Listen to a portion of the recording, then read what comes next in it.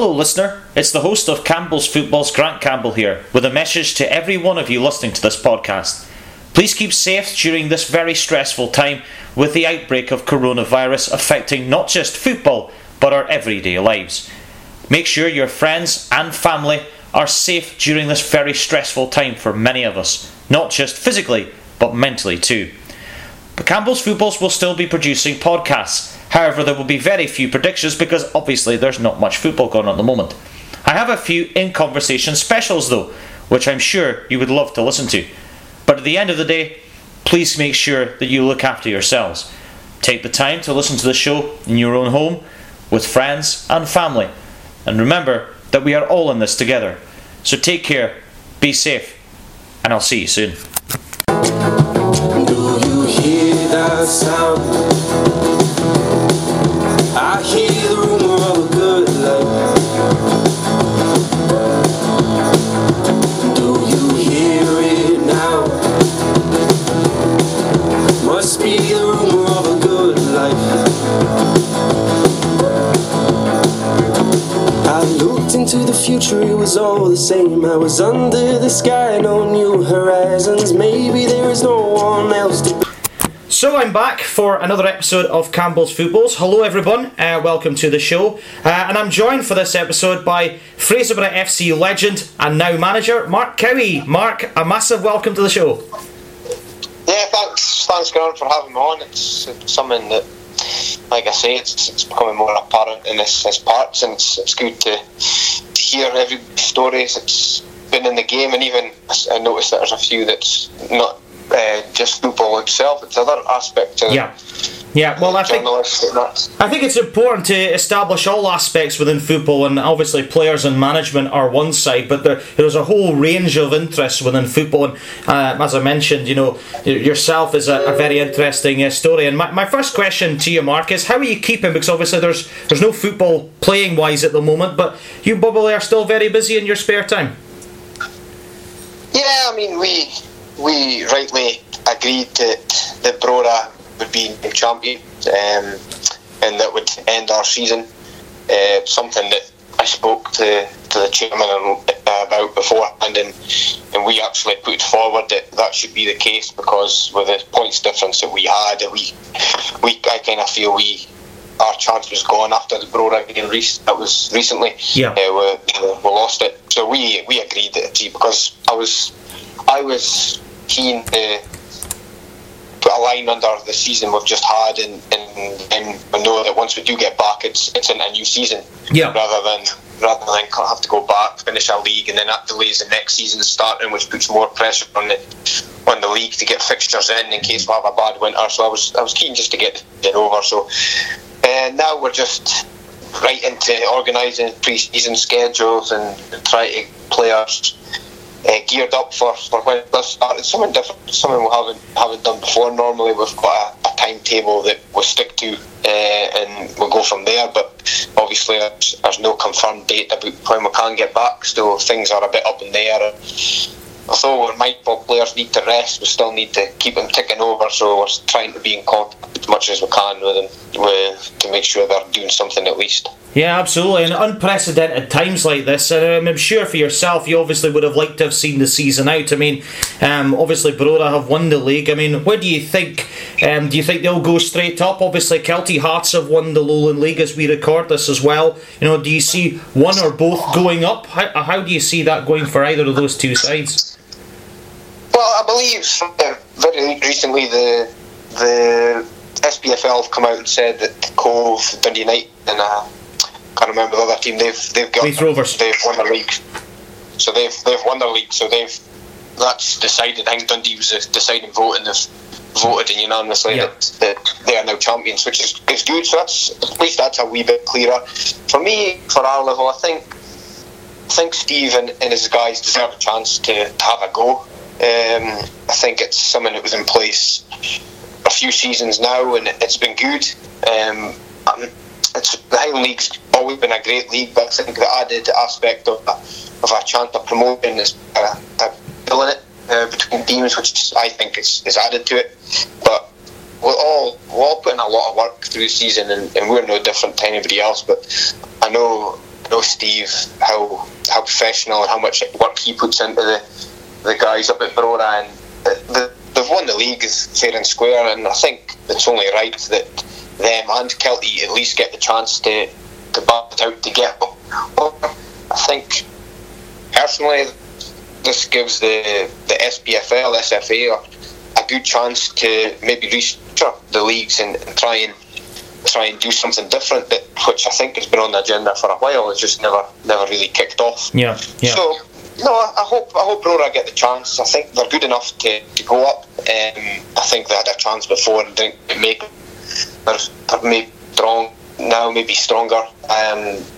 Definitely the best team over the course of last season in our league. So no, I think it would be really fair that they get the chance to at least have a game or 2 games to go up. Yeah, we'll obviously wait and see what happens with that. Obviously a very fluid process at the moment. Let's bring it back to you, Mark, because you've had a really interesting playing career and obviously a very good managerial career so far at Fraserburgh. Tell me right at the very beginning, what made you want to get into football in the first place?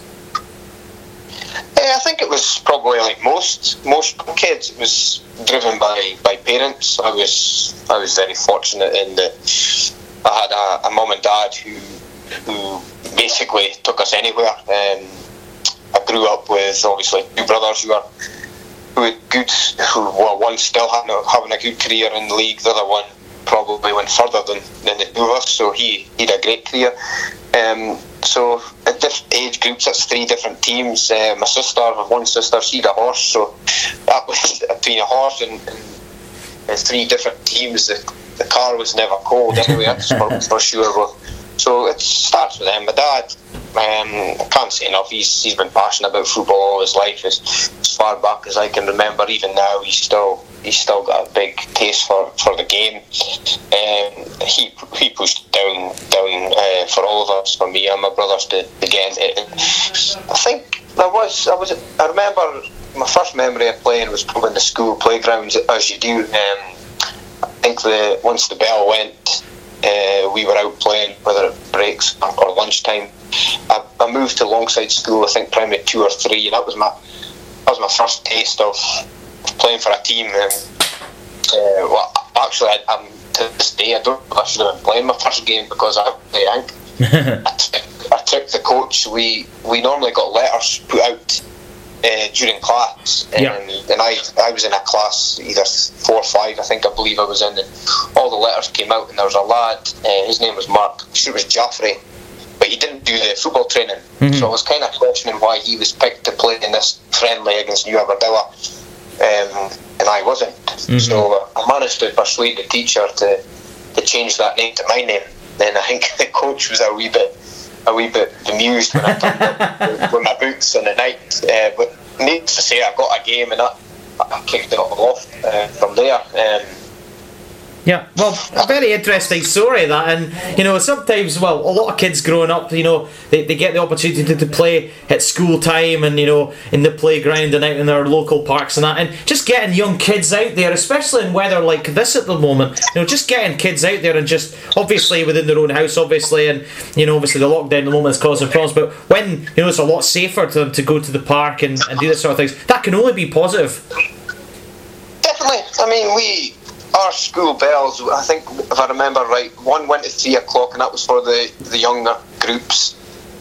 One went at 3:10, and it was for the bus home, and then we were out 3:15. But as soon as the 3 o'clock bell went, the teachers knew that was curtains for the lessons. So we basically, that was our time to make sure we had numbers and teams picked for. Or it was Davidson's Park and Longside juniors play. We went down there after every school day, and it was a case of get home as quick as you can, change your clothes, get your boots or your trainers, and it was over at the park. And sometimes we could be playing 12, 13, 14 aside easily in like this.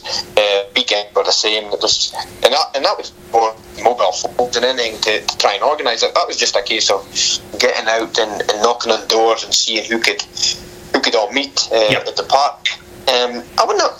It's dying out a wee bit. I wouldn't say it's gone, because even now when we do our pre-season in the playing fields in Fraserburgh, we sometimes do have a fight for an area with school kids, just a group of them playing there. So it does happen sporadically.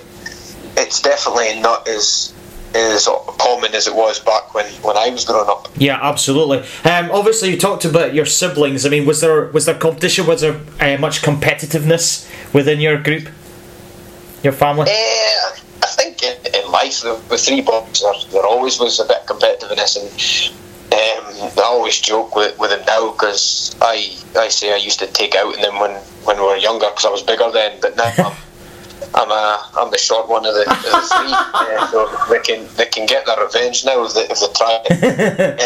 But no, it was probably Wall played growing up.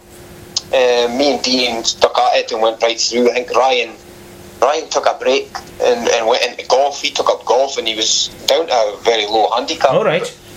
Ryan has that personality where he does that. He can easily fall out of love with someone and just pick someone else up and go with it and not quite master it, go professional, but he could pick it up and play really well, and that's what he did with his golf. And then I think it happened there, it was getting too serious with his golf, and he just downed the clubs again and got back into football, which is turned out to be the right thing that he did, because he's now carved a really good career. He can still play golf, but his football career is came out. But no, I think in the house, Ryan didn't really score, but he was more Celtic.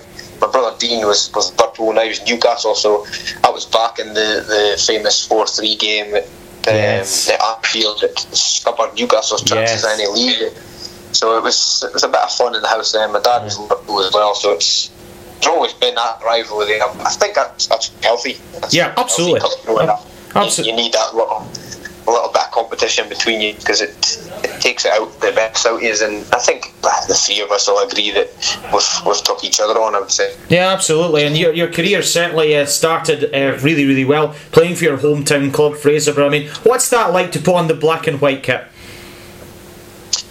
Yeah, it was great. It was great. I mean, I'll go back to my dad. He pushed me. I remember even before I was signed with Fraserburgh as a youth at under 14s, under 16s. I think they had a development. It was back then, and I remember alongside they had a really good juniors team at the time. I think they won 2 titles back to back just before I came on the go. And my dad used to put me around to try and get into their training. You know, I started to go down there, and to start with I just stood behind the goals when they were doing shooting and kicked the balls back, and then you would, next time, a couple of weeks down the line, they would maybe have one goalkeeper shot, so I got to stand in the goals and do that, and then maybe a crossing drill, they needed an extra body, and I got into that, and then before I knew it, I was given an opportunity to take part, so that was good stead in that way. And then obviously I remember playing I was at Lincup at the time, Fraserburgh Lincup, and I played at the Link Park just next to the Bells, and Charlie Duncan, the manager at Fraserburgh, who gave me my first crack at Highland League, he often went out for a run just before he met up with coaches before a game started. So I must have been around about that time, and I remember he stopped me and basically told me, you're going nowhere but to Broch. And that gave me a wee taste that, okay, that's maybe the next step, and that was maybe 3 or 4 years earlier than when I did get my debut. But I've been lucky in that sense. Even through my school, I had good players at school. I mean, I played with an academy team that was brimming with talent. We probably had one of the best football teams that mental academies ever had. Yeah. Scott Fraser ended up getting a great career at Ryan Christie. John Usher was breaking in. I think Stuart Cumming was with us at the time. He ended up playing professional with Blackburn, amongst others. So we had a spine at the academy, and then that kind of gives you a social aspect as well, because even to this day I'm still good mates with all the majority of the team that we had back then, and we're still regular contact through the social media. And I think that if you can get good players around you at a young age, definitely that makes you better in the long run. I mean, it takes out you. But like I say, the spine of that academy team was Fraserburgh youth, and then when I did break into Fraserburgh, for the first time myself. John Usher, Ryan Christie, all kind of broke in at the same time. Yeah. And pushed it from there. Yeah, absolutely. I'm going to bring in a few names now from my connection with Ellen United, because obviously I know Stephen and Neil Main, who have played for Fraserburgh in the past, and also Russell McBride, and you, I imagine, played alongside those guys. What were they like to be along with in the dressing room? I think my first spell with Fraserburgh, they were above all, they were good mates. The majority of the squad, they got on, and they were good friends.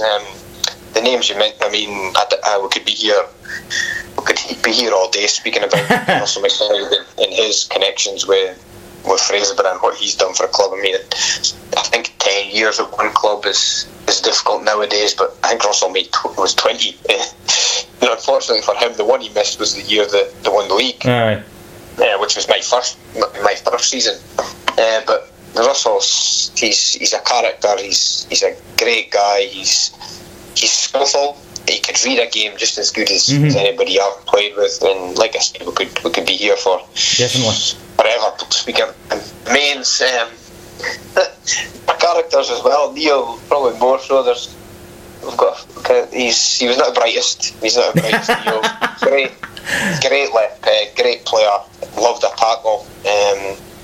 But like I say, not the sharpest. Stephen, a bit better. He'll be laughing at that. But the year that Fraserburgh, my first year we won the league. I think I made my debut not long into the season. I'm sure it was October, November kind of time. I didn't have much that season. Obviously, my first season, I think I made a few appearances and scored the one goal. But Michael Stephen takes the credit for that season, as he does for the majority of the time he was at Fraserburgh. He was head and shoulders above everything in the league at that time. I think he won countless Player of the Year awards at that level. And he could win a game himself. I sometimes refer back to him with the guys I've got now, because he had an inner belief that it bordered on arrogance, but it was a belief in his own ability, that even corners, he took corners and he would shoot from corners. That's how much he knew he could trouble goalkeepers and shots from everywhere. And I don't want to discount the rest of the guys, but I think he was a massive part in how Fraserburgh won the league that year. And that's why, as that moves on to Stephen as well. Stephen and I think it was Gavin Weems playing the other wing. They were exceptional that season as well. And I think those three, there was a couple others, Fleming, Derek Malm, Billy Gordon. They had some in that year that really helps. They had a team that there was very little injuries, I think, and the majority of the team played every game. And I think it shows when you're able to do that and you play your best players, that you've got a great chance. And that was the season that they managed to win it. Yeah. Probably should have won more, if I'm being honest with them. The talent they had, even after then, they've always been up there, or thereabouts. They've been a great club team over the years. They've been labelled, but I think probably should have won more league titles than they actually did. But like I say, we could be here all the time with the guys I've mentioned. But between Michael Stephen definitely and Russell McBride, that's two of the better players that I've played with Fraserburgh, definitely. Yeah, absolutely. When you're part of a solid squad like that, and as you mentioned, a side that hasn't had a lot of injuries and have always had that strong winning mentality, and they have a good spring of players, of different players, does all that ingredients strive for success? Does that get that together in a nice way? I think there's a lot of ingredients you need to add to the mix to have a chance at a title. Need a bit of stability, need a bit of consistency, definitely. And like I say, if you've got a Michael Stephen in your team, it helps definitely. With his ability, you always need that gem that can turn a draw into a win. If you've got that kind of guy, then it's an added boost. Yeah. I was lucky to be involved in it. I can't remember where, and this goes back to my dad and how he pushed it. I don't know what, it was a Saturday, and I don't know if we're away on holiday or if we're away for a day, but we're in the car, and basically my dad got a phone call from, I think it was Bruce Buchan at the time, who was Charlie's right man, and they were, I don't know if they were short or if they were maybe a couple of injuries, niggles and tests that they had to do for a game, but they wanted me up at Bucky. Yeah. To be part of it. Now, my dad just turned the car and didn't even ask. He just went up to Bucky, and I don't think I was in the squad that day. Mm-hmm. But Charlie basically said that you with us full time now, and it did. I think I made my debut a few weeks after coming on off the bench. I can't remember who that was against, but I know I scored in my second or third appearance. That was my only goal that season. But you can't. That's Charlie Duncan again, another legend of the club, probably one of the biggest, if not the biggest. I mean, a guy I've heard of. Yes. Mm-hmm. He maybe was, like I say, I think being brutally honest, the teams that he's had probably should have won more, challenged more, but I was 16 when I was thrown in, and I think you would have countless individuals who could say the same, that Charlie took a chance in him 16 and threw him in, and to do that in a Highland League, to put that over maybe a bit of success, you've got the blood youngsters in, because there's a great old saying that you can't win nothing with kids, but Fergie turned around and says you can't win with two. Yeah, and absolutely. We had a bit of experience. James Giddis, there was guys like who was just finished when I but like I say, myself, Brian Christie, and then after that you were Graham Johnston, Willie West, they came on the go at the same kind of age as I broke in, and they've gone out to have unbelievable careers. Yeah, absolutely. A number of players that put their careers down to Charlie and Fraserburgh in general. It wasn't Charlie, it was the guys above him that gave him the belief to do what he did and throw us in. It's down to him that we got our fair crack at the league. Yeah, absolutely. Were you a hard trainer? Were there people in the camp that were harder trainers than yourself, or were you one of the ones that really were determined to succeed at that level? I think I was one of the best. I think I was never blessed with blistering pace. I wasn't big at all, but I missed the gym kind of era that's going around now. I wasn't interested. I'm not interested that much in gym work, but I missed that, so I wasn't really big. But I could run with good stamina, and I was clever, so I had a brain on it, which was my main strength. But training, I just loved training. I mean, like I say, my dad took my training. I've got debt to guys like Chris Hunter. He would often come down to my house and pick me up and take me through. Guys like Stuart Finney, guys like them who established players in the first team at the time, they went out their way to come down and pick me up and make sure I went through. But if I could get a run, I remember taking the bus to try and get through to training. Because I just loved being in that environment, and it's an environment to be in. I mean, yeah, there's the football side, and there's the kicking a ball and the training side, but you've also, it's mates. It comes back to that again. You have guys that you can have a laugh with, you can meet up with and talk about different stuff, and it's just a great environment to be in. So, especially at 16, plus the squad being good, I felt like if I didn't show that enthusiasm and that keenness, that maybe my career in Highland League would be cut short, because it was in guys like Charlie's hands that I had to prove, because I knew I wasn't going to get in unless I worked harder than the guys that were training. And I've always had that keenness. Even now, I still love going to training and take part when I can and take a step back at times. But it's a big part of your life, training, and you've got to do it. You've got to do the runs. You've got to do the pre-season. You've got to make sure you're fit. Especially nowadays, I think the standard of football nowadays is the players are definitely. I think it's the vainness coming out of them. It's a bit of vanity, and they're all looking at themselves in the mirror, and they want to look good, and that's what makes them fitter and possibly stronger than they were back when I broke in. With the culture. But no, think training was a massive part, and I love going along to just kick a ball, basically. Yeah, you mentioned the social side as a player, Mark. What were the nights out like? Because I reckon there were some real characters there. Yeah, there was characters. Obviously, in the early stages, I wasn't a big drinker. I didn't really drink until I was maybe 19 going on, and then we did it that way. But there was definitely characters, as there is at every club. I think every club's got your characters. Fraserburgh probably had a bit more because they were young guys, and so because of the way Charlie had his there wasn't a lot of guys over 30, even 35. I think that was non-existent, maybe one or two at a time, but it was all young guys who mixed well. And yeah, there were nights out in it. It's a part of the game as well. Your Christmas nights out, your other social evenings, even the year award nights where you mix with the sport. Make it something done to chaos. Kevin Norris, for one, he was a character.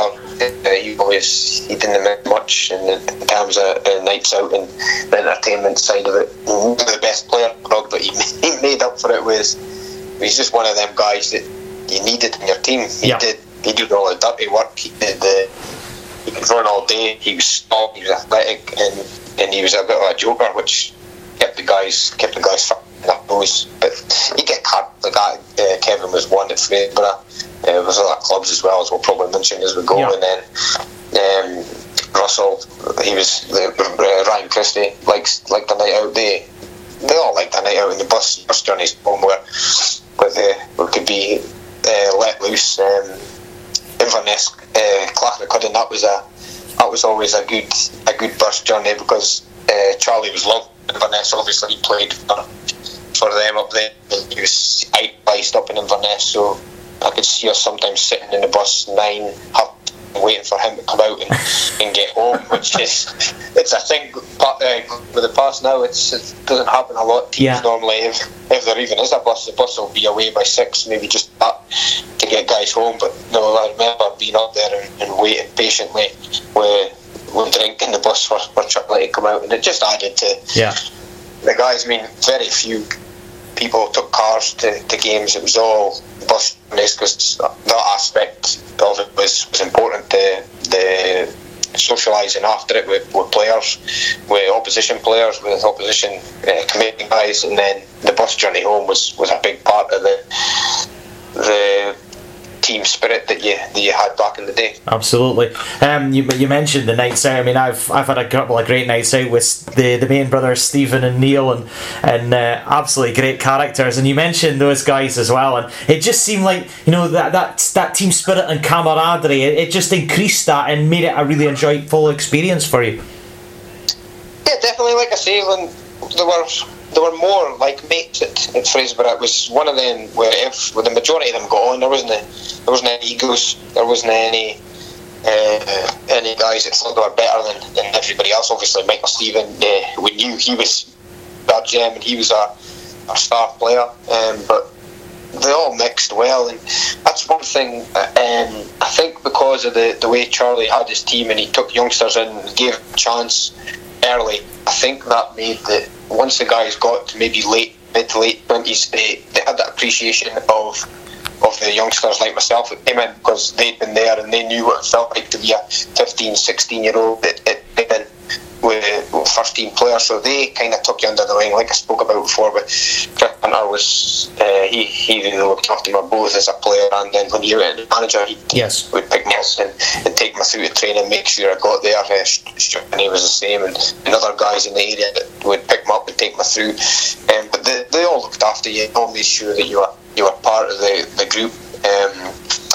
And it was just a great atmosphere and environment to be in, because there was that desire to win, but they really got on, and when you play with mates and guys that you care about, you probably go an extra yard as well to try and get something. And like I say, to be a young kid and being amongst guys that enjoy their football and enjoy playing with youngsters in the team, it helps us, and it helped me definitely as I was coming through. Yeah, absolutely, and you had a fantastic career at Fraserburgh, as we've mentioned. Let's talk about your next part of your journey, because you then moved to Devon and Vale. Why the change? Something different? Yeah, it probably was. I mean, to be brutally honest, I wasn't playing as regularly as I wanted to. I think I would get spells, but then whether through my own fault or just people not having that trust in me, I wasn't a regular as I wanted to be. As much as kind of got none but respect for Charlie and how he went away about his business, but the training wasn't what I was expecting.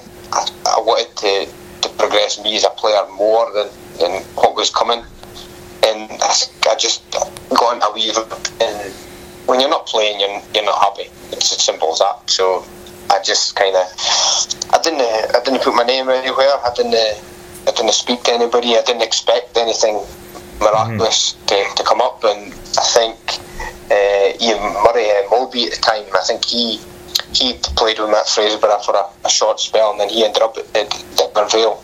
And I think it might have been him who mentioned it to Greg Carroll at the time, that I would have, because I was out of contract in the summer. So he mentioned it to Greg. I went up and spoke to Greg, and this was just in the back of Devon Vale winning the league. So they were champions at the time, and Greg sold it to me, and they just had their new kind of stadium was their new stand was up, and it was a good environment to be in. Obviously, they had some good players, so it was just something I thought I'll take a chance and do it. If I had my time over again, would have made the same decision? I don't know. I don't know if I would have. I probably maybe have stayed at Fraserburgh and went on, because I know the at Fraserburgh I went on to have as well. But I still I like challenges. Even now, I like challenges, and going to the Vale to try and prove myself with a champion was a big step at the time, and it was something different, a different environment to go and experience. And I took, and I still enjoy my time at Devon Vale. Loved every minute. Well, at the end, I loved the majority of it. But it was a difficult move, because, like I say, we're all mates at Fraserburgh. We're all on some mates there that I'd broken into the team with and been through school with. But I needed something different to push myself on and try and get a bit more consistency with game time. Yeah, absolutely. Devon Vale is obviously a club that, have kind of struggled in recent seasons. When I was growing up, they were one of the sides that were always at the top end of the table, but in recent seasons they've sort of dropped down a little bit. Why do you think that is the case?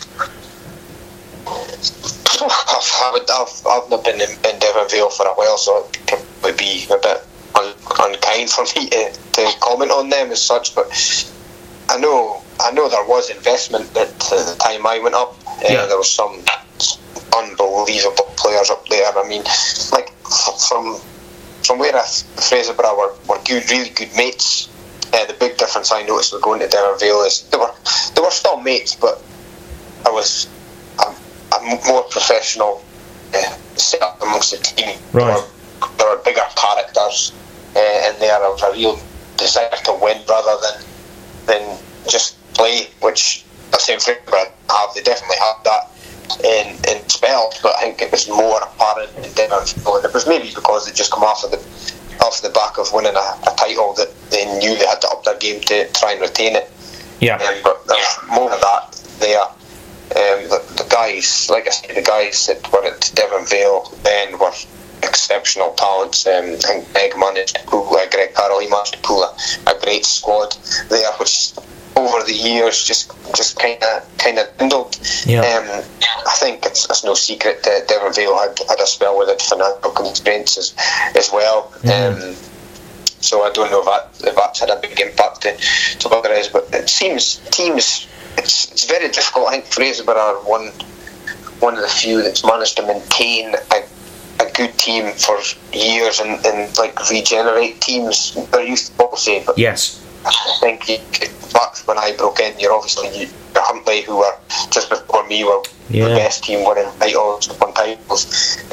East were a very strong side at the time, and obviously obviously Devon Vale were there as well, and then when you look at Broden back then were one of the teams at the bottom end. Well, now they're up the top. It's people get their chance and opportunity. It's like swings and roundabouts, and it's very difficult to consistently be up at the top end challenging, which I wouldn't say Fraserburgh have done, but they've definitely been one of the good sides at top half for many a year, far back as I can remember anyway. Yeah, absolutely. So you mentioned your time at Devon Vale. You then decide to go to Turriff United. Again, different to surroundings, I take it, and a different challenge. Yeah, I had 2 great years at Devon Vale under Greg Carroll. Probably didn't, again, back to the same as Fraserburgh, didn't win what we probably should have with the guys there. I mean, you could rattle through the matches and was just a stalwart to the high league. He, up until then, had never experienced that. Probably a leader as much.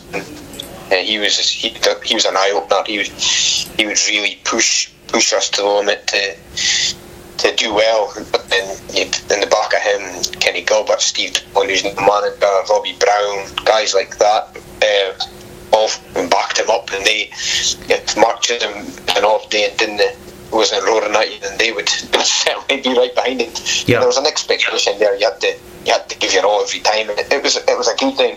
And then you go back to the gems, your Michael Stevens at Fraserburgh. They had guys like Mike McKenzie, who was another phenomenal player for the Highland League and could turn a game on its head. So that was a strong team then. Then I think Greg left. Greg had a tough spell, and he parted ways with Vale, and they took Scott Hudson and Stuart Glennie. Okay to start with my spell with them, but for some reason we just never really clicked with. I never clicked with them. I can remember playing some games and doing well, getting man of the match occasions, and that was sometimes a running joke that I got man of the match and I wasn't in the team the week after. It was quite a few times I was a bit bemused, but because I was a bit younger and I didn't have I maybe should have spoke up more. I was back then, I was maybe quieter in the dressing room and just tried to get on with it and do my best.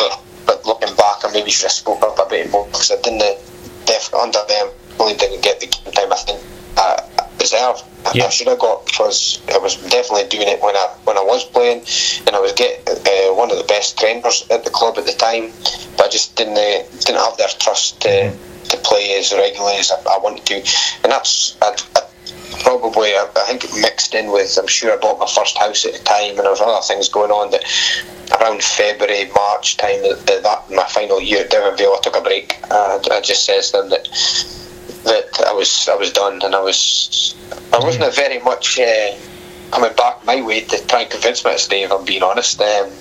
So I think we both read in it that my time at Devon Vale was done, which it was a disappointment, because I did enjoy my time. I think it was 4 years in total I was at Devon Vale, but Chris Hunter was the manager at Turriff at the time, and obviously I have known Chris for years before it. He was a big my initial step into Highland League. He was, I believe there may have been a fee agreed with Devon Vale for me to go there. Yeah. Around about March, just towards the end of the season, I just thought, no, I'll see the break. My contract's out in this summer anyway, and then we'll take it from there to see if there's anything else. So nothing else mustard. I think Huntly were sniffing about at one stage for me, but Dave McGinley at the time, I think that sat right with travelling and that, and I think he did offer to train once, but that didn't sit well with me. It's either all or nothing. Yeah. Charlie Duncan came back in for my last minute. If I remember right, I think he was maybe a bit too late. He agreed with Chris to go to Turriff.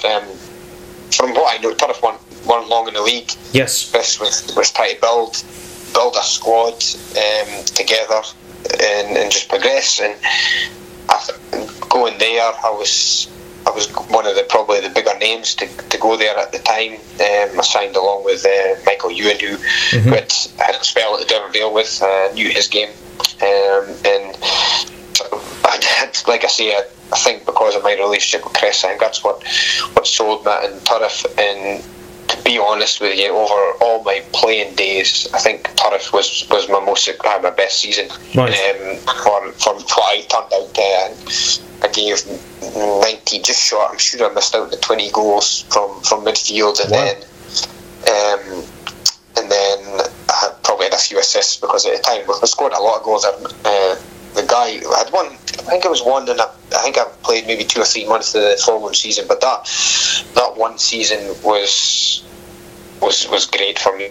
We were up the top of the league for a good spell. Up challenging, and then I think we just fell away towards the end. We won the Aberdeenshire Cup, which even to this day was the toughest run that I've had to win. I think we went to Inverurie Locos. I remember we beat them 3-1 after extra time at Inverurie. I scored a free kick from about 35 yards, I'm being told, against Andy Reid. So that made it 1-0, and then I'm sure I was involved with a fracas with Tommy Wilson and got him sent off. So that was right after kick-off as well, so it was a good couple of minutes for me, and then they must have equalised at some point. It went extra time, and then we managed to get a couple of goals in extra time to win it. Yeah. And then the next round was Peterhead. They were in the competition at the time, so we ended up playing them at Balmoor, and we won it, beat them 1-0. Which was Dave McKenzie scoring. And Dave, for all the guys, I can mention Dave McKenzie was an unbelievable. I'm not being cheeky when I say he couldn't play. He wasn't flash. He could hardly pass. He was a farmer by trade, but he scored 22 to 25 goals that season from playing in midfield alongside me. And he's not arriving in the box at the right place at the right time, and his headers he scored, he was unbelievable. He's captain of the club, and he's moving on from I've been lucky in my career to play under some great captains, with likes of Russell McBride and Mark Chisholm, but Dave McKenzie, ability wise, he's not in the same bracket as those two, but as a leader and as a captain, he's probably one of them that shut me up when, because I had a wee bit of I could speak back more at this stage, because I'd matured a wee bit, and I was, because of my will to win, I was a bad loser, and I would come in and I would get a bit bratty with the guys. But that's surely a good thing. That you know. Okay, a lot of people don't say that they're bad losers, but that's because they're passionate and they want to win, and they want to win at all. Maybe not at all costs, but they want to do it the right way, and they're passionate about what they do.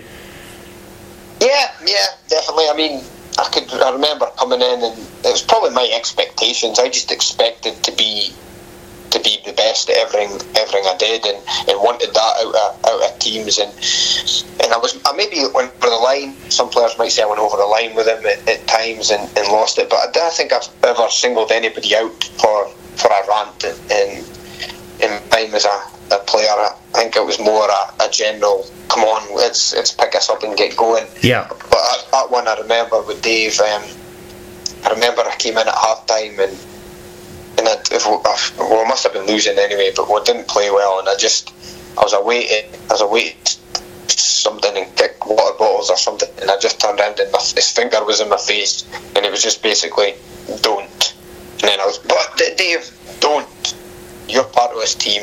You take the same responsibility. And that's always stayed with me. And nobody goes on a football park to play poor. Correct. And we'll all have those games. I've had plenty, even in management. I'll have my off days, but that was the one time I was like, you know what, you're bang on, and now maybe you need to scale it back a wee bit and try and get more out of them than come in and start losing it. But so he was probably the one that changed that.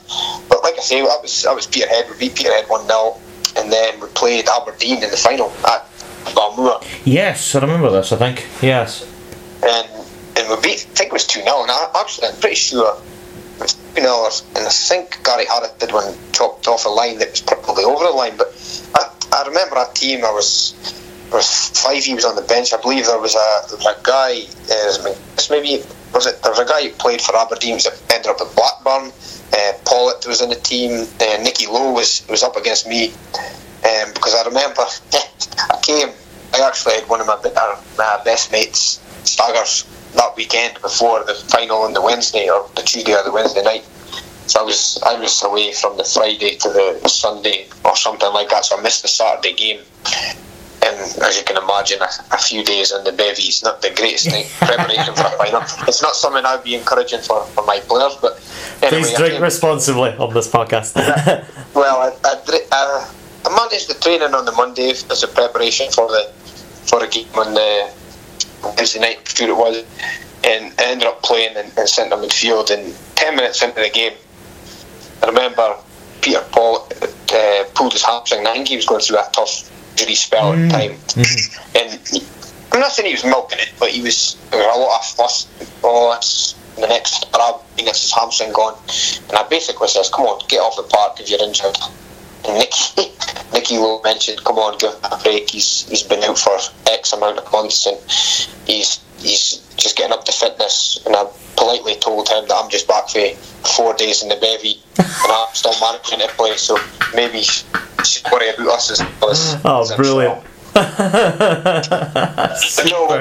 we went on to win that game comfortably. Like I say, there was a lot of big names in that team at the time, and we went on and won it 2-0, which was Turrick's first trophy in the Highland League. But it was again, I went back to probably the mates side. There was no egos at Turriff. Yes. The right spell, it was just a group which Chris was good at. He was good at getting a group of guys together who could work hard and put teams under pressure, and give little time, which he managed to do that time. And right this spine at Turriff's team, there were some really good players that I was lucky to play with.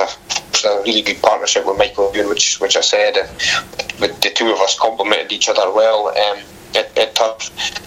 Yeah, we finished the season. I didn't think we finished tailed off towards the end and didn't quite give a challenge, but we definitely gave Turriff something to build on and go forward with. Yeah, absolutely. And Turriff have been a really big addition to the Highland League. I mean, obviously you're no longer there, but do you still keep an interest on how they're getting on? Obviously this season, they've been in the bottom half, but do you think they're a side that could be, heading towards a positive streak again, maybe more mid-table?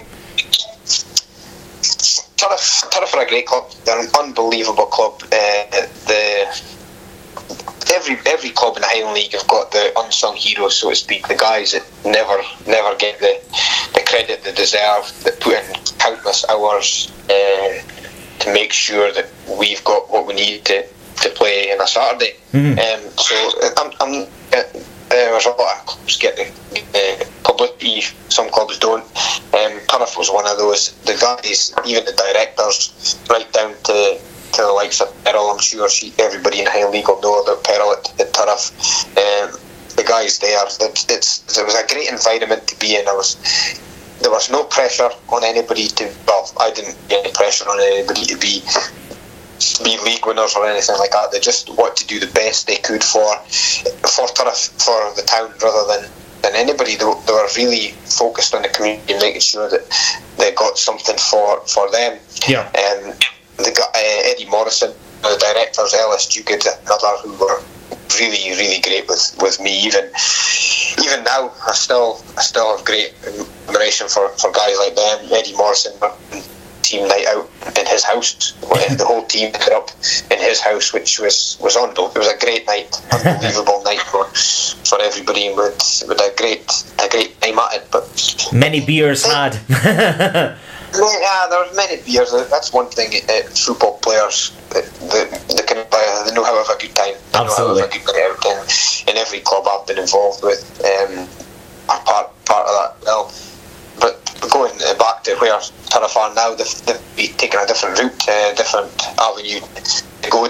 They want to go with youth, which is great. If they can manage to keep all those players together, then they will be a force. Chris is there. Chris has been there, and he's built teams before. It's maybe different now that I'm up against him. It's a different kettle, but I'm sure that the backing that Chris will undoubtedly get there, the way Chris is a manager, they'll start climbing and start getting better as the seasons progress. I'm just going to close this section off of your playing career now with a couple of last questions. But my first question is: do you think you achieved everything that you wanted to in your professional career? Do you think you, made the most of it?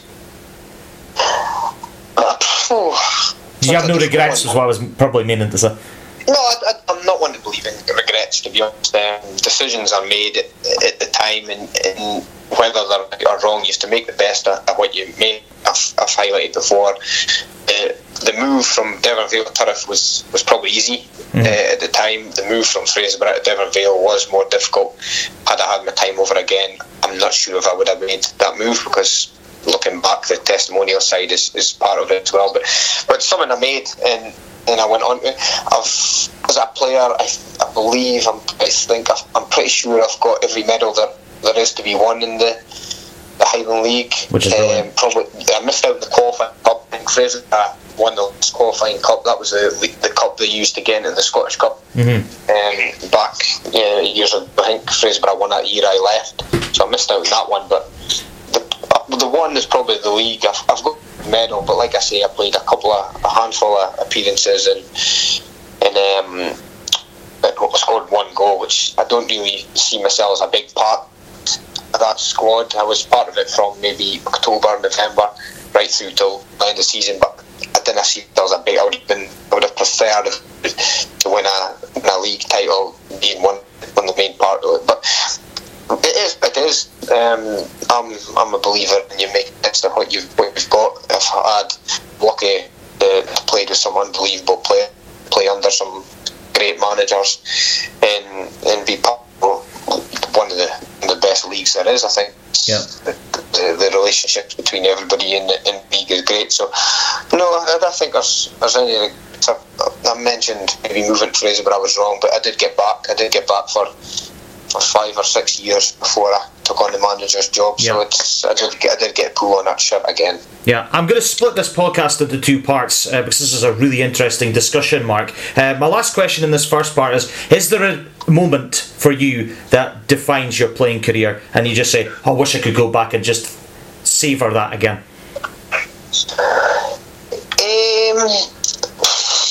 You've had so many. I've a few. The one, obviously, that spell that I spoke about with Turriff, where we won the Shield. That was my best run to win a trophy with the opponents we played, and it was away from home for every one of them. But the one game that probably sticks out for me was when I went back to Fraserburgh. We had a run in the Spring Cup where Montrose came to Belsley. Yeah. And it was a typical Fraserburgh day. The wind was going from the one goal to the other. The rain was battering down, and it was just terrible. And we played against the wind first half, and then went and 1-0 down. And I've never been so mated at being behind before in my life. I thought it was a great result to be 1-0 down at half time with the wind that we played. And we came out the second half, and we held our own.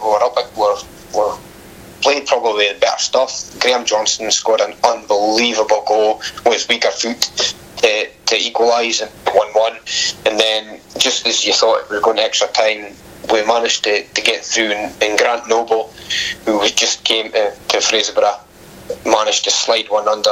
I can't remember. I think it was Stuart McKenzie was the keeper. Slide under him, and we won the game 2-1. Yeah. And the feeling to score a last-minute winner in the Scottish Cup against a team that's at leagues above you it's an unbelievable feeling, and that's probably the one game that sticks in my mind from a playing career above the rest. Yeah, absolutely. You had a fantastic playing career. As I said, we're going to split our podcast into 2 parts, Mark. So I just want to say, for the playing part, thanks very much for this part just now.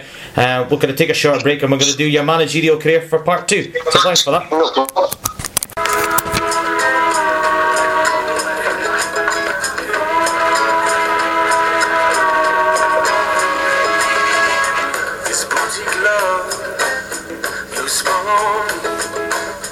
I've seen a side of you I never thought I'd. Let's sink another, my dear love. To catch up with more Campbell's Footballs podcasts, please listen to to more on Anchor, Spotify, Google Podcasts, or wherever you listen to your podcasts. Now it's time to return to part 2. So we're back for part 2 of this special Campbell's Footballs podcast with Fraserburgh manager Mark Cowie. Mark, welcome back. Yeah, thank you. In part 1 we discussed your fantastic playing career. Let's now move into the management side. When did you first realise to yourself that you wanted to make that step into management? Was it an easy decision for you? It was probably it was a difficult decision for the timing. Going back, I've always said I'm more of a football manager game than a FIFA. I preferred the management side rather than the. So I always knew there was going to come a time where I'd want to get involved in the management or side.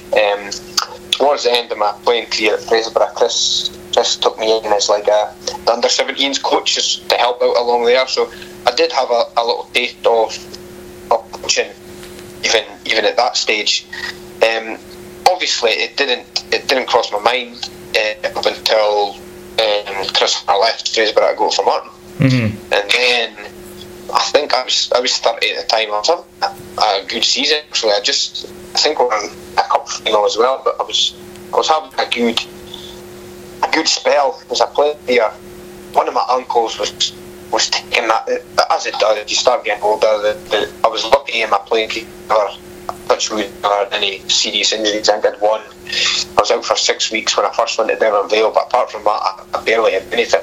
Which is almost unheard of nowadays. But I remember I got one bad tackle in a friendly against Longside, and my ankle was never the same after that. And it was starting to take a bit longer to heal. The legs were starting to take a bit longer to recover, and the opportunity came up. Chris left, and it was a bit of a stramash. It was like it was with a cup final, and I don't know.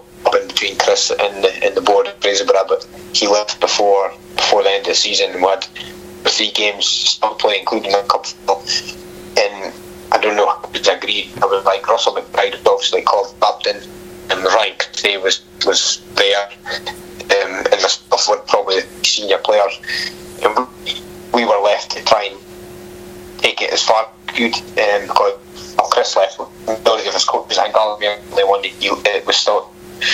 So we kind of did what we could. We sat down, we spoke. I remember went back to Russell's house and we started speaking about how we do this. The 2 league games, I wouldn't say they didn't matter, but we couldn't win leagues, we were in the league. We had one cup final, and that was the most important thing.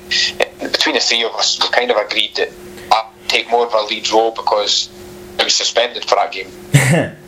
Rather than expecting Russ and Ryan to do training sessions when they had to prepare. I kind of took more charge on that side. But I remember I spoke overall with my family, with my dad and my wife, and we spoke about what we could do. Fraserburgh is an unbelievable club. Historically, Charlie was there for I believe 27 years, which is unreal. Chris was there for large, and we left on his accord. He probably would have still been there had he not. He would still be here. So I knew that the club backed their managers and gave them a good stint at it. So I knew that this opportunity probably wouldn't have come around again, or a good chance wouldn't come around again. Yeah. So I've been looking to do it for a couple of years before I had an idea that this is what I was going down. I didn't have budgets. It wasn't the stage where I get that done. I spoke to Russell. I told him about my desire to take it. One bit that was in my mind, because Russell had been at the club for 20 odd years, was rightly a legend at the club, and I was making sure that he wasn't lining up, because I didn't want to step over him. Yeah. Just the way of a connection with the club to get his way if he wanted it. But I did ask Russell was winning on. I think his playing done. He still thought he had a few years, which he did. He went on and played a few more. And also I don't think he wanted that side of the game at this stage.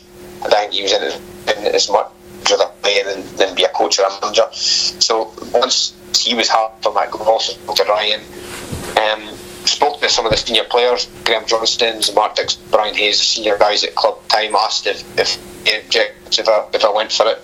They all came back with positive comments, and then put my name in the hat with Finlay on the guys at Fraserburgh. Yeah. Got a phone call. I think I put my name in Monday. Got a phone call the day after my chat. I went for that chat. I was there with Bruce and Finlay Noble. Spoke a while. Talk about what my plans were, what I would do with the club or try and do with the club. And then I'm sure it was the day after or the day after that I got the phone call saying that they'll be to offer me the job, and when I won. Yeah, fantastic. And you've been there for just over 5 years now, which is fantastic for any manager, not just at Highland League level. I mean, do you feel that you gained a lot of experiences from your playing career, but also from, you obviously mentioned Chris Hunter quite a lot in this, and probably picked up a lot of hints and ideas from himself and tricks of the trade. Was it that, or was it your playing career as well? Was it a mix of everything? I think that I was. I don't want to boast, but I did have a good brain and I could see the game pretty well. I could see things happening and developing. I was good in the tactics side, so I knew I would be okay. I didn't know how good I would be, but I knew I'd be okay. But like you say, you pick up bits and pieces from players, from managers, from even the professional game, from reading things, and I was lucky to play for great managers. You look at Charlie. He spoke about how he interacts with youth. There's been a few times I've sat there with young players on my squad and maybe thought, no, you'll be throw him in against a big game, come forward, man, will he buckle under the pressure? Mm-hmm. Thought about Charlie again, where he had no fear and was throwing him in, and to this day I don't think there's a player that was thrown in and they've let us down. I think every youngster in and done well, which gives me the belief to throw them in and Absolutely. be like what he was. Then when Greg Carroll, Greg probably wasn't the most tactical minded manager I've played under, but he was great for man management, and he managed to get a group of players that were winners together. Knew if I could go in that route and get a good spine that would have a strong team, because he's won countless titles with two different clubs, and every club he's had a good spine and a good nucleus to them. So I knew that was important. And then Chris had obviously had a massive influence over my career. We're probably pretty similar. That's probably why we have our arguments when we play one another. Yeah. Just even as a player, he would say something, and I would voice my opinion back. But one thing that we're good at would phone each other up and say, look, apologies for that, I'll do it. I've seen this say that. We're fine afterwards. His passion, his desire to do well, not just win, but well for himself and his family and the club he represents. I think that side of him is I've picked up from playing days on him, because he does put a lot of time and effort into his clubs, which I've took under when I've been manager of Fraserburgh. Yeah, I should have mentioned this in part one, but obviously Belsley, the home of Fraserburgh. I mean, what's it like to play at Belsley? Because you mentioned in part one, obviously the wind can play such a big factor. I mean, what's it like to play there? I think it's. I'm biased. I think it's the best venue in the Highland League. I think it's been there for countless years, and it's managed to accumulate a history, which I think you feel when you go there. The spells. I mean, obviously you've got the Celtic game that everybody remembers we had for the lifeboat 50 years ago. You've also the game Dundee, the famous win over Dundee in the cup. It's just got a great history, and I think because it's not changed since those days, it's managed to hold that feeling, that history it's got, and I again, I think there is a lot of clubs that are well supported in our league.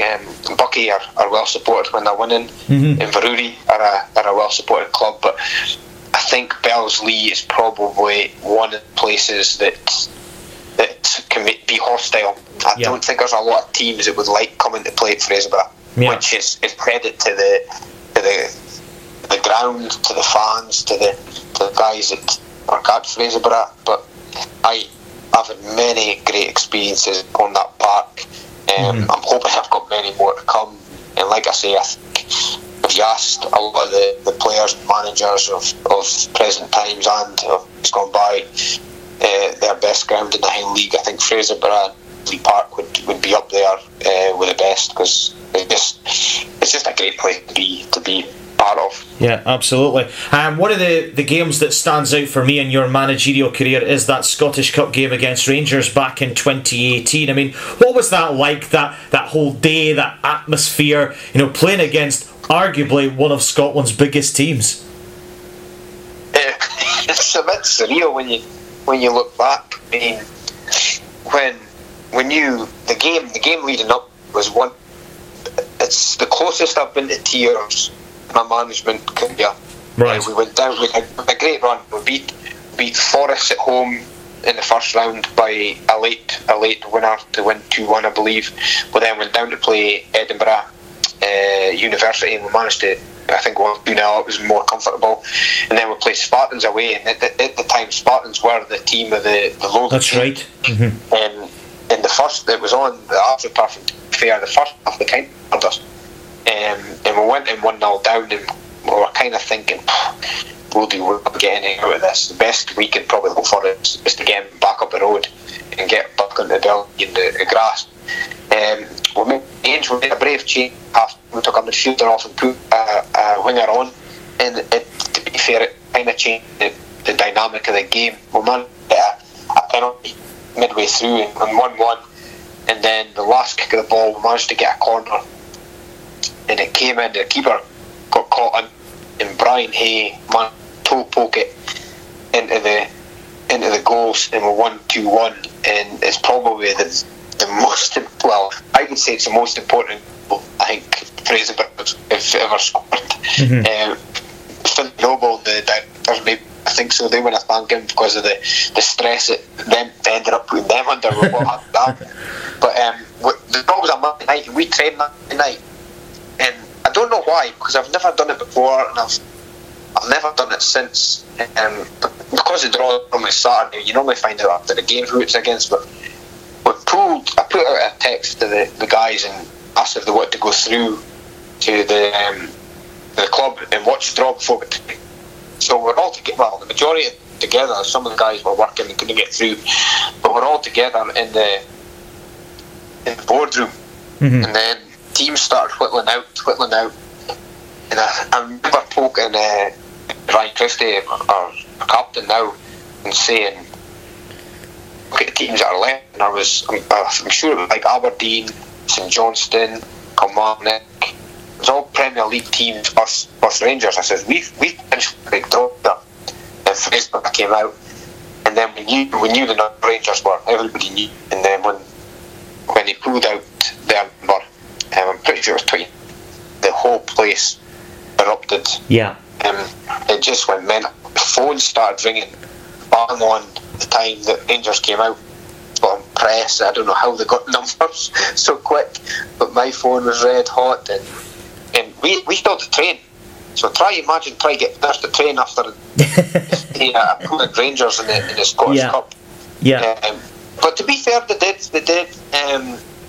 The two things I wanted out, once you get the initial shock of your system that you've pulled one of the biggest clubs in the country, arguably the biggest clubs in the world, come and play at your place. One of the things is, it's likely never to happen again, so I want to make sure that everybody in the players got a taste of it. And by that I mean for interviews or by press or for cameras and news that came up to get involved. I want to make sure it was spread out, and I think, to be fair, I did manage to cut every player. They got a bit of I wanted to make sure that they all had something to either for their scrapbooks or a memory where they were part of the match then, because I'm sure the draw with the game was before Christmas, the Spartans game, and we had months of this build up to the Rangers game because of the gap, the winter break. Mm-hmm. It was go from then, and then another, obviously, fair the board, because when Rangers, they kind of did put towards moving the game to get a bigger capacity, and we could have made more money. Yeah. We could have made more money by moving it to the likes of Balmoor, Pataudry, or some. That's just hypothetically. We could have moved it there. We could have made more money, but and this is why I think Finlay Noble and the directors, Peter Bruce and all the guys in Fraserburgh are different. Their comment was, okay, we'll make more money from moving it, but what about the taxi companies, hotels, the restaurants, the memories, the pubs, the shops, everybody that because if we moved that game to Peterhead, it would be Peterhead that would have exactly community of Peterhead goes from, because the Rangers would have put up countless amount of supporters up, because it was a Sunday, ended up a Sunday game, so they would have put countless people up that would have got the feel of the game being in Fraserburgh. So it would have been Peterhead or somewhere like that had scored, where Fraserburgh would have missed out. So I think that was a big pull to keep the game at Fraserburgh, and there's no rule that we had to move it. So I think it was credit to the guys above me that the game was held at Bellslea. Yeah, obviously the game didn't materialise, but what was it like for yourself and some of the guys pitting your wits up against Graham Murty and his team? Because so I'm just looking at the Rangers team now, just in front of me. Alfredo Morelos could only get on the bench for that game, and obviously Josh Windass came away with a match ball with a hat trick. It is surreal. It's unbelievable. I think Morelos at the time, I was wanting him going to China because he was sitting sulking in the dugout for a majority of the time. But I remember it's amazing. It gives you a new appreciation at players, because I remember Nico Cranshaw played at Park, but people basically said he was done, he was past it. Yeah. If you speak to the players that were up against him that night, they'll tell you that it was a different world, a different level altogether. Nobody could get near him. Obviously, Windass scored the 3. It was a strong team. It wasn't the strongest, but it was a strong team. But for the build-up, I remember we chanced our luck to get down to Ibrox, watched them, and to be fair, Rangers were brand new. They got us down into the party. We were playing Motherwell and through the week. Even coming up, Greg spent a lot of time with me before the game, even after it. Mm-hmm. The players were on the bus because they wanted to get away before crowds descended on them. Greg was adamant that he would speak to me to make sure I was okay, and we left it there. But it was just, like you say, the game. I must mention the effort that Fraserburgh the community went through to get that initial game on. There were heaters, there were covers, there were. That's right. Oh, the amount of work that right through that night. I'm sure it was Friday night into the Saturday, and Fraserburgh has never ever had a game off for frost, I think, before that. And then one weekend it's like minus. That's right. 8 that ended up, and we knew. I think Finlay, we knew deep down there was no chance this game was going to go ahead. Mm-hmm. But it didn't dampen the spirits at Fraserburgh. There was sandwiches were down, stovies, and just unbelievable right through the night. I'm sure I left 3-4 o'clock, so I was done, but there were still guys there for me, and then after me, and then you go there the next day, and of course the game ended up going off. But probably missed Fraserburgh out a wee, because it went from a Sunday game to ending up a Wednesday night. Yeah, so it was on Sky Sports as well. I remember the game well because I was sitting watching it with my dad. That was only concern. Well, I would say only. That was one of the main concerns we had with the game going off, is the revenue that Sky. But I believe Sky are they cover most of Rangers games. So once it was confirmed that they were staying put, we were a bit more relieved.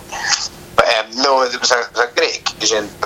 We managed to maximise it a wee bit better and have a bit more hospitality on to make sure we care for guys that have shown us another aspect of how we were different. We were due to play Lossiemouth on the Saturday. They went up playing Rangers because the Highland League they schedule fixture for fourth round Scottish Cup onward because they didn't expect much teams to be in it. So the hospitality was full for the Lossiemouth game, and then when we drew Rangers, those same people who were in for the Lossiemouth game got the hospitality for the Rangers game at the same price. Yeah. So more along the feelings of if they're good enough to watch against Lossiemouth, I'm no disrespect to Lossiemouth, but if they're good enough to come and watch that game, then they're good enough to get a Rangers game as well. Definitely. So it was great that way. I'm sure everybody will agree with after the town and the supporters, and they gives them something to remember along with the players. I'm sure they got their shot. Yeah, absolutely. That game. Yeah, absolutely. And I was just having a look at that. The rest of both teams actually. Jason Cummings was playing, who's obviously now at Shrewsbury and scoring goals in the FA Cup games. You know, you have people like Cranshire, you mentioned, Andy Halliday, obviously still there. And then I look at the Fraserburgh team, and obviously Peter Tate was in goal, and I know his brother Jack, who plays for Ellen United. I mean, Pete's a fantastic professional. And you look at the rest of that team. You mentioned Ryan Christie was playing there, and a lot of good, honest guys in that Fraserburgh team, and they certainly didn't disgrace themselves on the night. No, I think 3-0. I mean, the puck wasn't a green, so someone to win in favour. I remember Rangers didn't play well that night at all. No, I wouldn't say they were played over. I think Windus, you could argue he was in front. He scored 3. They got a disputed penalty in 50 minutes. It kind of set the tone. Rangers and disputed penalties are something that go hand in hand. Yeah. Yeah, but no, I think it was a penalty. But no, I think definitely did disgrace ourselves. Let's say I'm sure it's his debut. I'm pretty sure he just signed with the Gary window. And I remember speaking to one reporter, and he asked how I was getting on with the hype of it all, and I was saying that it was pretty full on, and that I couldn't believe the attention we were getting just because Rangers were coming. And in his words were, because at the time Rangers didn't have a manager. That's right. Murray was just put in charge till the end of the season, just before they played us, so they could have quite easily had a new manager. And basically, the reporter said to me, at present, the whole of Scotland are watching Fraserburgh. He says if they appoint a new manager before each game, so you'd be the first game he's in charge, the whole world will be watching you. So I'm kind of glad that Murray was given it till the end of the season, and Gerrard or whoever it was. yeah. And did, because I don't know where to go with the hype of that. But no, it's something that it doesn't happen a lot. First Highland League team to play in live and Sky, all the efforts that came with the tie, and it's very unlikely it'll happen again. Something that I definitely savour, and I'm sure the players do as well. Yeah, absolutely. Let's move on to the here and now. Obviously, this season is finished for now, but it is finished now. But you had a really good cup double this year. I mean, what was that like to win the Aberdeenshire Shield? And I can't remember the 2 cup competitions. Yeah, it was great. I mean, my first season as manager of Fraserburgh, we managed to do the same. We won the cup, the Aberdeenshire Cup and the Aberdeenshire Shield. That's right. That year as well. So to do it again, I think when I first came in, Fraserburgh had won cups here and there, but I want to make it more consistent where we're really regularly challenging for competitions. And over the 5 years I've been here, we've seen a steady progression in the league where every year we've managed to finish a higher or higher definitely than this previous year. But cup competitions, we won the 2 in the first season, then we had a space where we were poor in the cups, really, apart from the good Scottish Cup runs. So at the start of this campaign, I made it clear that we wanted to really have a go. I've got a squad capable right now. We've got a really good squad, and guys, a good mix of youth and guys that have been there and done it before. So we knew it was something we could compete in. The first one was the cup. Again, with the good run up, we played well in the lead up to it. and then we got Formartine at Cove in the final. That's right. And I remember we just signed Campbell and Ross Willock on the Monday before we played the final, and I threw them both into the starting lineup, which is something that maybe some managers wouldn't do, because the guys and the Met teammates, Grant, obviously people knew Grant because he had a career in the Highland, but Ross was coming from nowhere, but I threw them both in. A wee bit of push because Michael Ray was suspended. He was my centre midfielder at 9 suspended. I threw the two guys in, and they both played unbelievable, and they've went on to do great there. We changed things about. Willie West has been a man who's played every position there is under the sun. Yeah. In recent times, he's more of a centre half, and I wanted to play him up front in the final, and Willie sometimes doesn't have the belief that he can do a job. Yeah. When I throw, because I've done that quite a few times in my management career. I've thrown little wobblers in here and there that's came out of nowhere that myself and James have come up with. And this cup final was one of them. When we threw Willie up, he was worried about his fitness, whether he would last the game. He ended up scoring 2 goals and 1-2-1. So he definitely did his part, and it ended up being a right decision. Mm-hmm. So that was great. That one, and then we played the Aberdeenshire Cup against Inverurie, and again that was a good run to Aberdeenshire Shield. Sorry, against Inverurie. That was we did well to lead up to that, and then went into Locos, and Locos beat us previously in the league. Andy Lowe, their new manager, he just came on board and they deservedly beat us in the league. At our place as well, which not a lot of teams have done recently. They managed to do it, so we knew we needed a better bench there, and as new managers that come in to do they give you a wee kick. So Locals were on a wee bit of a high and doing well, so we knew we'd do something. So again, I mixed it up. I ended up playing a 3 at back, 3-5-2, which really didn't. We worked on it once. We would do it on the tactic board on a Monday night. I told the players what I expect.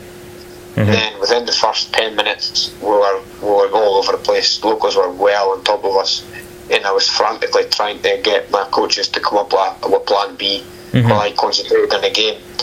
Luckily, we spoke to the guys, and they wanted to get out and said they'll be fine. After that 10 minutes, we just we kind of took control. We bombarded Inverurie, and especially the second half, we ran over the top of them and deservedly won it in the end. So it was probably the players we have to thank for both of them anyway, but definitely that one, because I was supposed to changing for me, but it was them. They wanted to stick with it, and luckily we got through it, and it worked a T, because I think Logos kind of lost our way once we started getting the ball down and knocking it about. Yeah. And it took a shield home, which is great, because I've always said Fraserburgh should be a team that's getting trophies back regularly. I manager be part of that, and I think I've got the players thinking that mentality too. Yeah, absolutely, and obviously a really great season to win the Cup double. Is there a slight disappointment you didn't go further in the Scottish Cup? I noticed that you guys were playing Bonnyrigg early in the season, and maybe a few people a few friends I know were at that game and said you were very unlucky not to get a replay of that game. That's probably one of the games that I can't understand how we didn't win. To be fair to Bonnyrigg, they defended very well. They defended strong. They were very organised. But it was just a case. We've been very good over the past 2 or 3 years. We've scored a lot of goals in the league, and we're a threat at that end. But on this occasion, we couldn't find the net. We had all the chances especially the second half. We bombarded their goals, and between their keeper and their back line, they kept us out. And then the very last minute, they broke away and managed to sneak a winner, which was really unjust. You create your own luck. I'm normally one to sour grapes, but I think the guys put a lot of effort in that game. And if they'd been on play, we would have won it. But we we didn't take our chances. And we got caught by a sucker punch. Yep. And then Bonnyrigg then went to play Buckie on TV in the second round, which. Yeah, that's right. That's right. Did they not play? They not play Buckie Thistle, didn't they? They played Buckie and they beat Buckie. That's right. That was on Friday night on the BBC. That's right. I remember watching that again. I think they beat somebody in the third. I think they went to the fourth round as well. I know Clyde eventually put them out because that was the game that they again in that game. I know they were very unlucky. I think Clyde won it very late on, one absolute worldie, I think. But yeah, because I remember doing that. I remember doing the Scottish Cup podcast with Rob McLean, and I remember talking about that game, saying there might be a potential banana skin there. And in fact, I think it was one of the games that actually got a correct scoreline because I said 1-0 Clyde. No, they were very well organised and they were strong. They had a physical presence about them that they couldn't be intimidated that way. They were really, a lot of the teams we've played from down there have been organised and good physical, and they were no different. Yeah. Like I think in another day we would have you play that game 9 times more, would have won probably the majority of them. Obviously the Highland League has been really successful. Obviously Cove have gone up to League 2. Brora, have been really good this year. Yourselves have been very strong. Do you think that the Highland League is at a better level than the Lowland League, or is it a very tough marker to gauge? It is difficult. I think we've both had our spells where we've been on top. Obviously the early rounds of the Scottish Cup puts us against each other quite often, and I think we're very similar. I know there's a lot of investment down in the Low League, especially the last couple of seasons with your Kelty Huts and the likes, with their ambitions to go into the leagues. But I don't think you can discount a league either. The likes of Cove obviously were streets ahead of everybody last year. Brora good again this year ourselves. You've got other teams coming up as well that behind us that are strong. Everybody on their day can be everybody. I know cliche it is, but I haven't watched. I think a lot of people spoke about how Kelty Huts. I've only watched them once, and Auchinleck Talbot was the game that was on TV. And Auchinleck Talbot was far better. Oh, Talbot thrashed them. Yeah. We played them a couple of years ago in the Scottish Cup and lost 1-0. And they are an excellent side, very good side. Was that the same year? Was that the same year they beat Ayr United? I think it could have been. I think it could have been. Yeah. Because they've went and runs and the amount of games they have to play their whole league campaign and in their cups that they're in anyway. But they always get a good run. They are a very, very talented side. Yeah. But between us and the Lowland, I don't think there's a big difference. There's a heavy investment down there now that will see players start looking to their kind of teams. But man, nobody fancy a Fraserburgh or a Bro away in the Scottish Cup next term. If Bro are still in our league. Yeah, absolutely. I think for what I think has been really good, and hopefully you'll agree, is this the pyramid system has certainly been really good for Highland and Low League sides to get to League 2. Do you see in the future Fraserburgh getting into that? Because certainly the progression seems positive. I hope so. I hope we're in that. Obviously, the ambition for me personally is to win the league. I've made no secret about that. I think I want to do that as a manager. That's something that I drive towards. There's a long way to go before I can contemplate that. And we've spoke about progression before, but to me, we have to speak about winning the league first, because even winning the league doesn't guarantee you progression in the next league, because there's still a tough game at the Low League, and then you have a tough game against the bottom club from the Division 2 as it is. League 2, yeah. It's a massive step, and it's a massive presumption to say that we would. The directors, we love the Highland League. I think every Fraserburgh loves being in the league we are. I think it's a unique league. The relationships between all the clubs and the personnel at the clubs is second to none. But at the same time, I think I think you want to win every game possible. So should that opportunity arise, you want to go win it. And I think obviously financially it will be a concern for most clubs that think about going up. But that's when you maybe find new investors or the likes, where you changing the way you do things to make sure that the finances are looked after. It's a lot of question marks to whether if we go up, or clubs that want to go up. There's a lot of question marks before they do that. But like I said, first and foremost, you need to win a league, and that is the most difficult thing a club can do, is win the league, because everybody's out to do well. The majority of the clubs are looking to do the same thing, because even if Broda go up, there's no guarantee that anybody will win a league next year, because all the top sides will get better. They'll strengthen.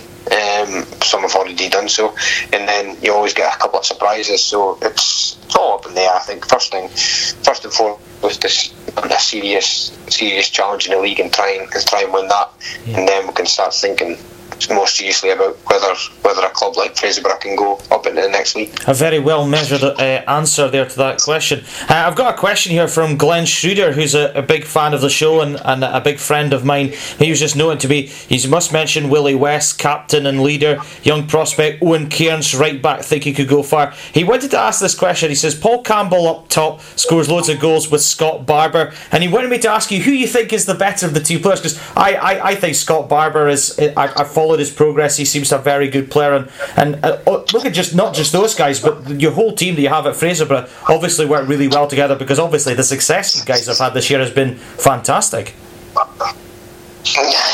That's a difficult question, asking me to pick between two of them. You don't have to. I think I've players, and because I believe we've taken chances on certain players. Some have been no-brainers. I think Scott left to go for Martin when Chris left. He went there to have a change. Always someone to look back. His strengths, to me, Scott's one of the best strikers in the league. I think his ability to hold the ball up, to back into players, then he's got a great left peg. His desire to do the best he can be, his work ethic, his dedication to the game, it's challenged by most. It's just in a level of it, so he's up there with the top. But Paul probably had a similar. I think Scott came in the club from junior spell, didn't much of a crack when he was young. Had to graft his way through the junior leagues, and Chris threw him into the club and was a massive admirer, and then I've taken over from that. Paul was the same. We took a gamble on him when he was at Maud, scoring for fun at the juniors. Threw him in. His ability, his finishing ability is unbelievable. He's always, it seems to be composed. He knows where the balls are. He's got blistering pace. The one thing I would say with the differences, and I think Scott Barber's maybe close to his peak. His ability is there. I think I can get more out of Paul. I think there's more from Paul, which is probably scary. Wow. I think with the attributes he's got with his pace, he's a big lad, he's strong, I think he could use that more, and I'm hoping to get more out of him. But those two are probably who get the accolades and the attention. But Sean Butcher came from nowhere at the junior level and scored 20 odd goals again. Yeah. which that's something that's common. That's the three of them have came out of junior leagues and scored. It's not as though they've been into high league at a young age and built it from there. They've drafted at the junior level and then take their chance at a later age. The three of them. So it's something that's good for them. Gary Harris as well, who's just back from a serious knee injury that is banging on the door to play every week. So, like I said, I'm not sure this year. I think Brora maybe edged us a wee bit in goals for, but big games in hand. But definitely the two previous seasons we were the highest goal scorers in the league. So going forward, we are good to watch, which is an aspect I I like to be as a manager. I want to have a good attacking team. I'm not one of these that want to spin and defend anything. I'd rather take teams in attack. Yeah, no, I agree, and I think that was a very well measured response. So hopefully nobody will kill me after this podcast has been released, because I didn't want you to put your head on the block with that one. It was a very honest question that Glenn asked me, and I wanted to put that there. Obviously, a good team, not only strong in attack but also good in defence. Out of the current crop, I mean, who are your star people? The current team? Yes. Again, I mean, you mentioned Ryan Christie. I mean, he's still in the team. I mean, he a class act, isn't he? He is, and he's been one of my best mates from, like I say, the Mintlaw Academy team we had forged friendships even to this day. The guys that are I class my best mates, the majority of them played in that team at some point.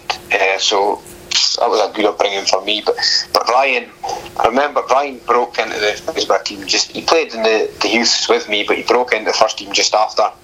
And he broke in from a centre half. He played the majority of his time at Fraserburgh, but he was a defensive midfielder. I remember he was 17, maybe 18 at the time, and he would have went on to be the best centre midfielder in that league without a shadow of a doubt, because he was strong, he was nasty, but in a fair way. He was good, a great striker in him. He had a good range of passes, he was clever, he was good on the ball, he had every attribute to be in there. And then he managed a spell in there, but then he had a back injury, I think at the time. He's actually a back injury. He's not been blessed with getting injury free. He's had quite a few serious injuries, and that kind of hampered his development in definitely playing centre field. He had kind of had to take a step back. Work commitments at the time kicked in as well. I'm sure he went away for a spell before coming back, but then he was never the same. I think he's had two or three back operations. He's had a couple of knee operations, and it's easy to say a lesser man would have hung his boots long by now. Yeah. But even to this day, he's adamant he's got to play for the club, and he's club captain, so he's still got a lot to offer. Absolutely. Offer me. He maybe doesn't think that himself. He maybe worries his days are over, but what I've seen in him and he's done for me as a player, as a teammate, and even up till I was a manager, he's nothing but praise for him. And for his sake, I think to be fair, all the guys that injuries when I've been manager have worked hard to get back in, but I think Ryan's had it more than most and had to work even harder to make sure he's now 35, he will be there. So I'm hoping that this break will probably do him good to try and get him a wee bit extra before proceeding in summer or whenever that is next year. But he's a stalwart in that team. He's club captain. You've had Paul Young was a great student. I think to get him in a free transfer along with Lewis Davidson at the time was a great coup for the club. I think Paul could be the best midfielder in the league easily. He is probably now. He's scooped Player of the Year awards at our club for God knows how long, and he's a big stale. I've mentioned the attacking players. We've got obviously Ryan. I can't mention Ryan, my brother. I have to mention him. He's probably, to be fair, Ryan. When Ryan first came on the scene, I'll be honest, I didn't think he had a high league career in him. He was slighter than me. He didn't have the brain I had. He's left-footed, which was an advantage to him. And so I didn't think he would cut it at high league. The amount of work he's put in to better himself and do the best he can is unbelievable. It's probably top of the scale, and I'm not saying that my brother. I'll be honest and say if it was somebody else, but I think he has went from me, everybody's saying no chance he's playing, he's just fucking Dean's brother, to being the best left back in the high league. Brilliant. I think, but I don't think it touched him. And I know if he was playing for another club or I was somewhere else, the same. I don't think any other player in the league touch him in his attributes. His fitness, a gym addict. He's basically a machine. Like I say, it's a culture now that is common with players. They all seem to be strong and fit, and he leads by example at our club. His dedication to that side of the game is second to none. He's still got bits to learn, as they all do, but from where he was when he first came in the goal to where he is now, probably the biggest leap I've ever seen up. Yeah. So, as well. And probably Brian Hayes, the other one. Brian probably is one player that thinks that I like him because I always constantly get on his back. But it's probably because I know how important he is as a player to me. Brian should have played. He's probably one of the players I've seen in my time. He should have played higher. He had all the attributes to be 10.5 for a league above, but he just maybe didn't have that last push or that last bit of concentration that needed to step up, or his love for Middlesbrough is too much, which could easily be the reason. But he, on his day, he's one of the top high league defenders, easily by far. We need to make sure we get it more often than not. Yeah. The not out of him. But there are other guys, there's Jamie Beagries, like I say, Rowan Cairns came in, and I probably missed some of them out, but I like to think I treat Scott Barbers and Paul Young is just the same as my Logan Watts and my Ryan Sargents that are coming through the conveyor belt, the latest crop. So I like to try and keep them all the same, and they're all equally important to me as the rest of the guys are. Well, absolutely, and the thing about a successful football team is that everybody works and sticks together and has this cohesion and camaraderie, and it seems like that has followed through from your playing career into your management career, and obviously that has been in debt to how successful Fraserburgh have been this season. Definitely, I think my best signing by far has been James Duffy, my assistant. I think the two of us work unbelievably well. He's been a massive part of Fraserburgh's success. The way he handles players, the way he handles training is unbelievable. I did play under him briefly at Turriff before I left to join back at Fraserburgh, and even then I knew that I was with him, and that's why as soon as I got the job at Fraserburgh, I was on the phone to him and thankfully managed to convince him to join me. And I think the two of us have went strength to strength, as the rest of the coaching staff have done. We're not go cliche again, the guys under him are just as important as me. I get all the credit because I'm the manager, but I wouldn't be anything without the team I've got under me, from the youth coaches to the physios to the coaches with the first team right through. But yeah, I think the one thing I've probably myself and the backroom staff have done is we've tried to make the club as close to a professional outfit as we can. Yep. Obviously we can't train every day, we can't pay that wages, but the small things where we could change here and there to make us more professional and set better standards. I think that's what we've probably done since we came in, and whether the players agree or not is a different story. From my memory of playing then, I think we've upped the ante a wee bit in terms of the professionalism and the standards that we expect from the set standards, but we try and maintain them, and we've tried to keep that steady right through the 5 years, and it's got us a bit of success. Like I say, rest in the league, we've won the cups and the shields, and hopefully it kicks on from here, because the squad just now is as strong as it's ever been that I know of. And hopefully we can get stronger as the year goes to try and to get that end goal.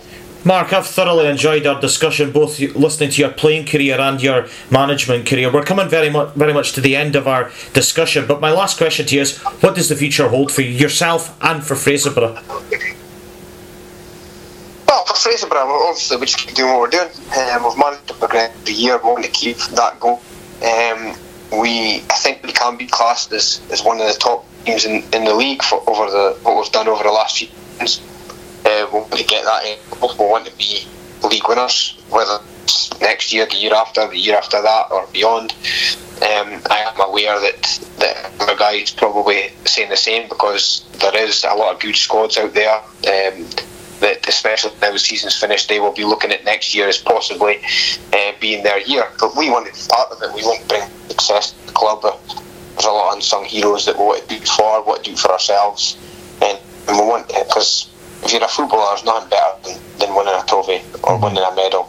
It's the highlight of your career, and they've always said that you're always remembered for your medals, not your money, and that's I'm a big believer in that. I'd rather medals in the mantle rather than pounds in the bank, but that's how we want to go forward. Hopefully we can keep developing and making a few identities we have.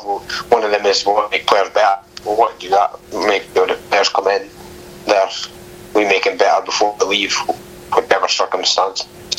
So I want to keep that going. Me personally, well, who knows? I'm absolutely loving my time. I've a lot of debt for the Fraserburgh board and Finlay Chair for giving me this opportunity. It was a massive gamble they took in giving a unproven 3-year-old player a chance at managing one of the big clubs. Hopefully I've taken him on and been proud a wee bit of what I've done.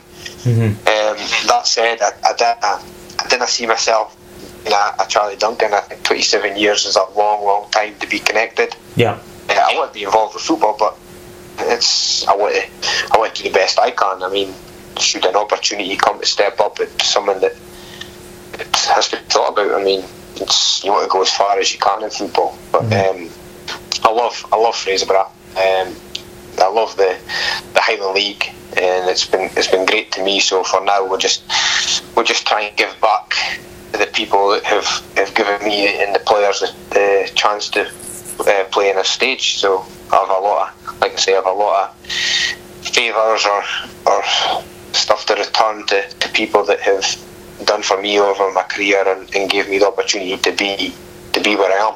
This has been a fantastic discussion, Mark. I've really enjoyed listening to your playing career and your management career, and I just want to finish up by saying thank you very much for being a guest on the Campbell's Footballs podcast. No, I thoroughly enjoyed it as myself. It's something that I do listen a lot to, like to hear how other people have got to where they are and their story. I think it's a great way of sharing things and seeing how other people developed, and delighted I got an opportunity to come on and take my tale. Yeah, well, thanks very much for that. I hope many that listen to this have enjoyed it as well as much as I have, so thanks very much for that. Well, listener, that brings us to the end of yet another episode of Campbell's Footballs. I hope this podcast was just what the doctor ordered. If you want to listen to previous shows or look out for future shows, follow Campbell's Footballs on Apple, Spotify, Google Podcasts, or wherever you listen to other podcasts. You can also follow the show on Facebook at Campbell's Footballs. Search for me, StatOG91 on Instagram or other social media channels. But until then, until next time, I hope you enjoyed the crack and enjoy Campbell's Footballs. What a dangerous night.